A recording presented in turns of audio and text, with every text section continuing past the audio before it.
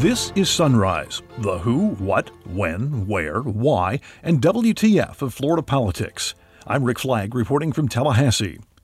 Florida's COVID surge continues with more than 20,000 new cases over the past 4 days, but the governor will not be changing any policies or imposing mask mandates. No mandates for anything. I mean, these are individual choices. Ron DeSantis wants the federal government to do something to help the demonstrators in Cuba, and he supports their street protests against the Cuban government. Quite a change for the guy who wanted to lock up Black Lives Matter protesters here in America last year.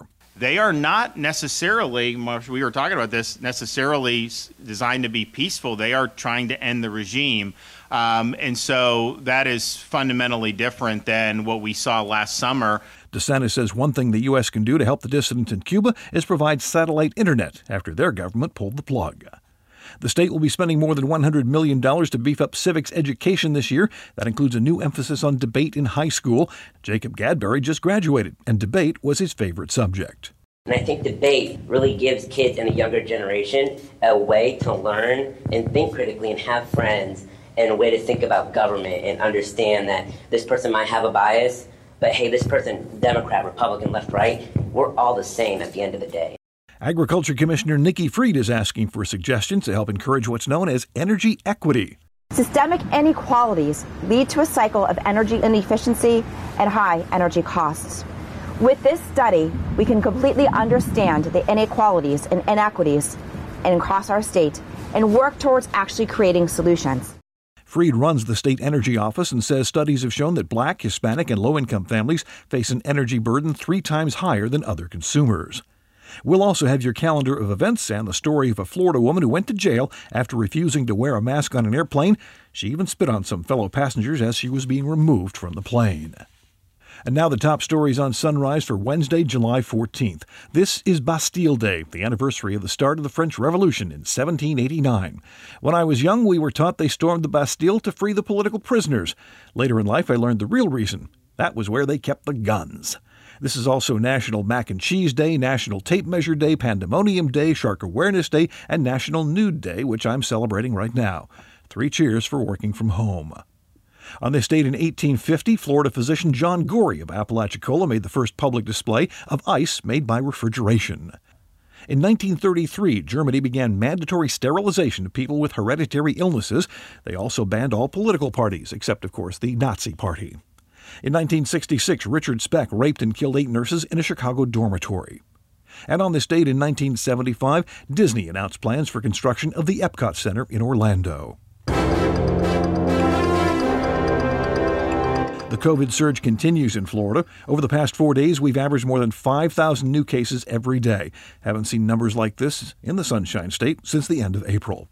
Officials in Orange County are recommending that everyone wear a mask at crowded indoor locations, regardless of whether they're vaccinated. But Governor Ron DeSantis says he will not be making any changes in his statewide mask policies.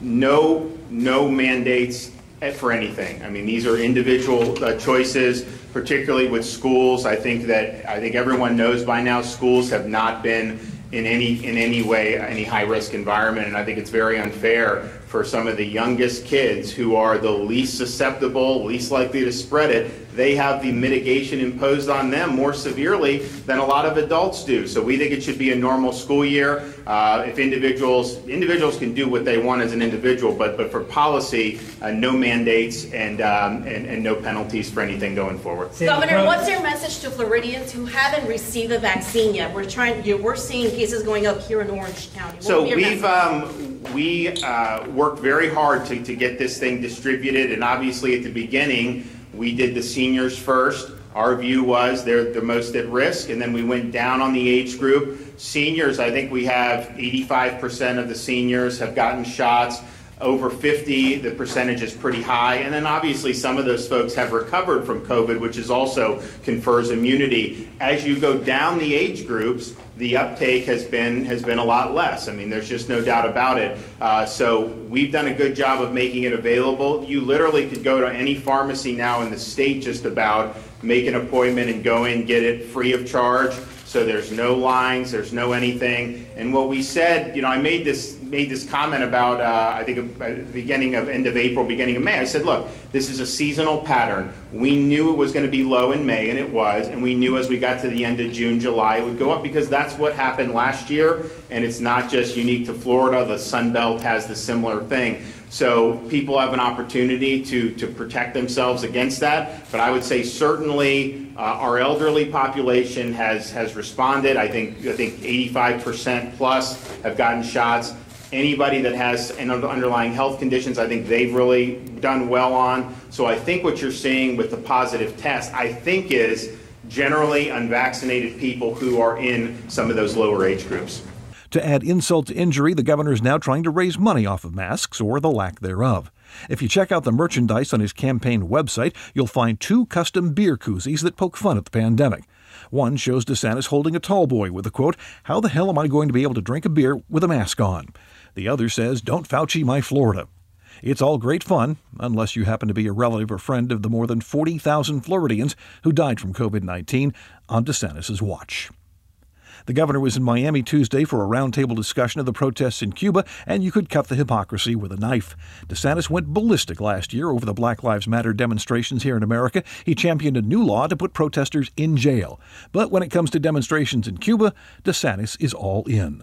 So what's happening in Cuba is these are people that are rebelling against a communist dictatorship. They are not necessarily, we were talking about this, necessarily designed to be peaceful. They are trying to end the regime. And so that is fundamentally different than what we saw last summer, where people were burning down buildings. And this, fortunately, wasn't happening in Florida to any large extent, burning down buildings, looting, breaking windows, targeting law enforcement, and all of those things. And so I think that people understand the difference between going out and peacefully assembling, which is obviously people's constitutional right, and attacking other people or burning down buildings or dragging people out of a car and doing that. So they're much different situations. And but what's going on in Cuba in particular, those are not just simply normal run-of-the-mill protests like we would see here in the United States. They don't have freedoms respected there, whereas in the United States you have a panoply of freedoms that are respected. They are seeking an end to the regime itself. So how should America respond? Miami-Dade Congressman Carlos Jimenez says we should tighten the economic screws, provide money for the opposition, and provide satellite internet so protesters can continue to coordinate their activities on social media after the Cuban government shut down access to the web. What we can do quickly is reestablish the communications inside Cuba. Cuban people need to be able to communicate with themselves. We certainly don't need to be talking to the Cuban government. We need to assert that the Cuban government's ability to access credit around the world. The reason why they have a credit problem is because they have a communist system that doesn't work, and they're broke and they don't pay their bills. We need to help the dissidents inside the island by giving them financial support. And we need also to be a leader in the international community in condemning what's happening inside Cuba today.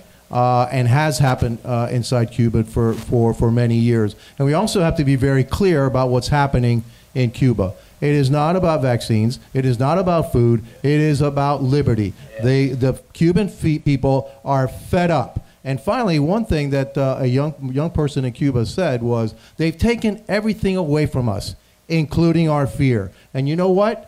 When the Cuban people no longer fear the Cuban government, it's the beginning of the end, and God bless you, and God thank that it is the beginning of the end.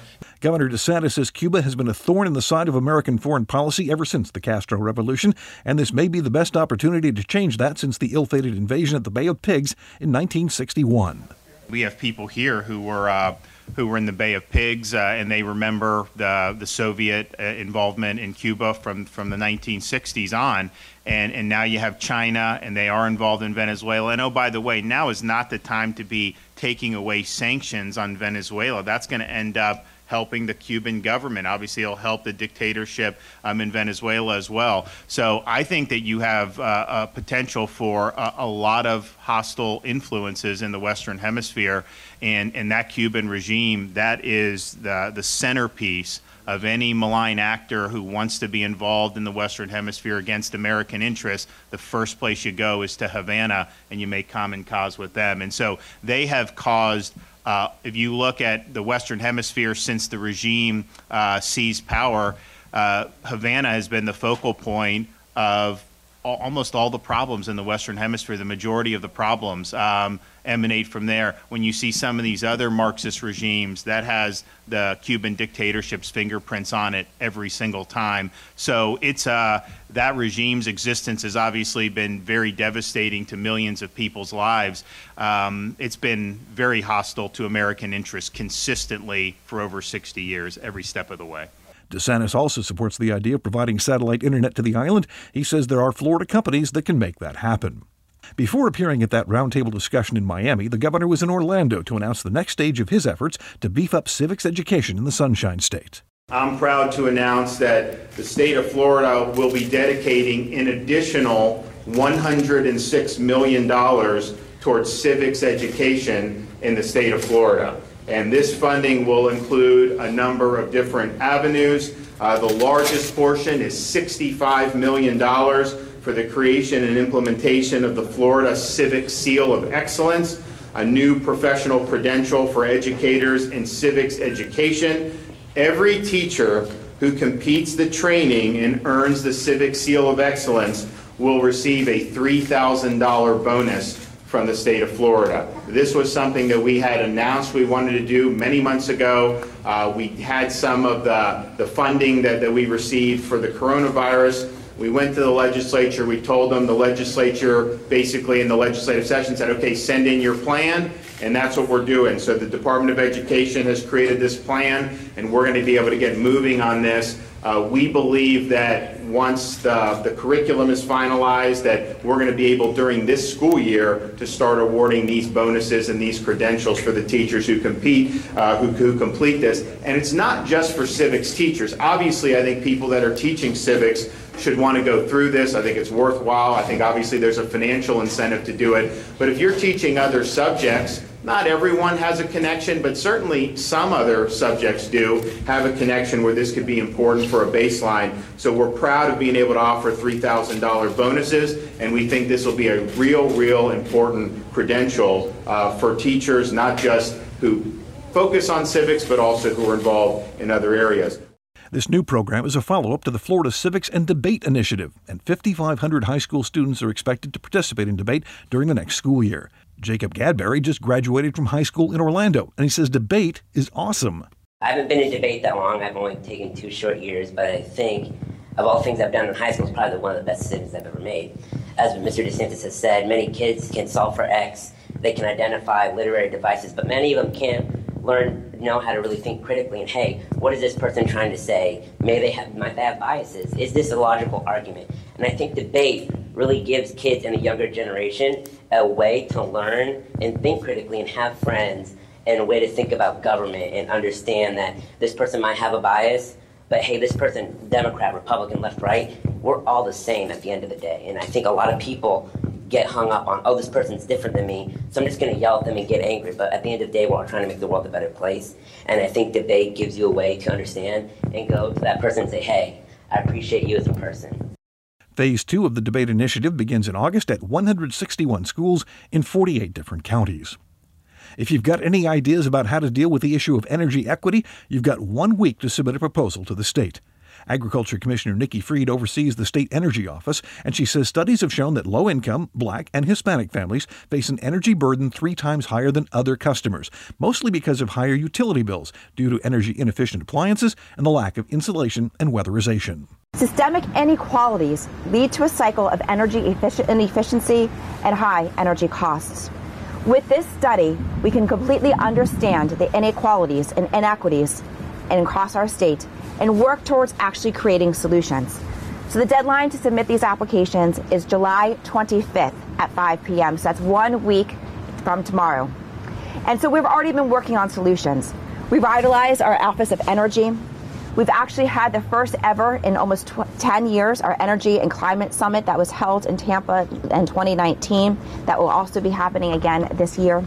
And we've also been able to put out $1 million in low-income energy grants. And of course, we are working with the Biden administration dealing with carbon sequestration. Everybody has energy bills, but too many are having to choose between paying their electric bills, paying for their rent, paying for food on the table. And this is 2021. We live in the great state of Florida, an incredible country. These should not have to be decisions that family members have to make on an everyday and every month basis. So we need your help to get this information in so we can actually start to make a change and make an impact on these families. State Representative Angie Nixon of Jacksonville knows about the problem all too well. Her office gets plenty of calls from constituents who cannot keep up with the cost of power. Lower income should not equate to paying almost 3 times the amount in energy costs than those who make more. People deserve access to clean and affordable energy. As a proponent of affordable housing, a living wage, and environmental equity, it is disheartening to see folks struggling to get ahead in a system working against them. I can't tell you the amount of calls that my office receives as it relates to residents being unable to pay their utility bill. Thankfully, we have organizations like Northeast Florida Community Action Agency and even some of my great residents of District 14 that have stepped up to the plate to help assist folks who've been burdened. But I am really honored and happy that Commissioner Freed has decided to take these findings one step further and providing these grants and opportunities for folks to pay down their energy costs. July 21st is the deadline to submit your ideas to make the cost of energy more equitable. Time now to check your calendar of events. The State Board of Education meets at 9 in Pinellas County to consider issues involving student performance standards. The Board of Governors of Citizens Property Insurance meets at 9 in the Orlando Marriott in Lake Mary. They'll be Zooming at 2. The Commission on Offender Review meets in Tallahassee at 9. The Florida Board of Optometry meets in Miami at 9. The Florida Board of Professional Geologists meets in Tallahassee at 9. Congressman Charlie Crist, who is running for governor, holds a press conference in Sarasota at 9:30 to announce his Clean Water for All plan. The Education Estimating Conference meets in Tallahassee at 9:30 to talk about public school enrollment. The State Reemployment Assistance Appeals Commission meets in Tallahassee at 9:30. U.S. Representative Kathy Castor, State Senator Janet Cruz, Hillsborough County Tax Collector Nancy Millen, and Tampa City Councilman Luis Vieira will hold a press availability at 10 to express solidarity with the people of Cuba and the protests that continue on the island. The Office of Financial Regulation holds a hearing at 10 in Tampa about a merger of Hillsborough Bank and the Bank of Tampa. And trustees of South Florida State College meet at 1 in Avon Park. Finally today, a Florida woman ended up behind bars after being forcibly removed from a Southwest Airlines flight for refusing to wear a mask. Police at the Lee County Port Authority say 23-year-old Adelaide Schroang of Sarasota refused to mask up, and when the pilot asked her to get off, she refused and spit at other passengers. The charges: interfering with aircraft operations, resisting officers, and trespass. That's it for today's episode of Sunrise. I'm Rick Flagg in Tallahassee, inviting you to join us again tomorrow as we plumb the depths of Florida politics.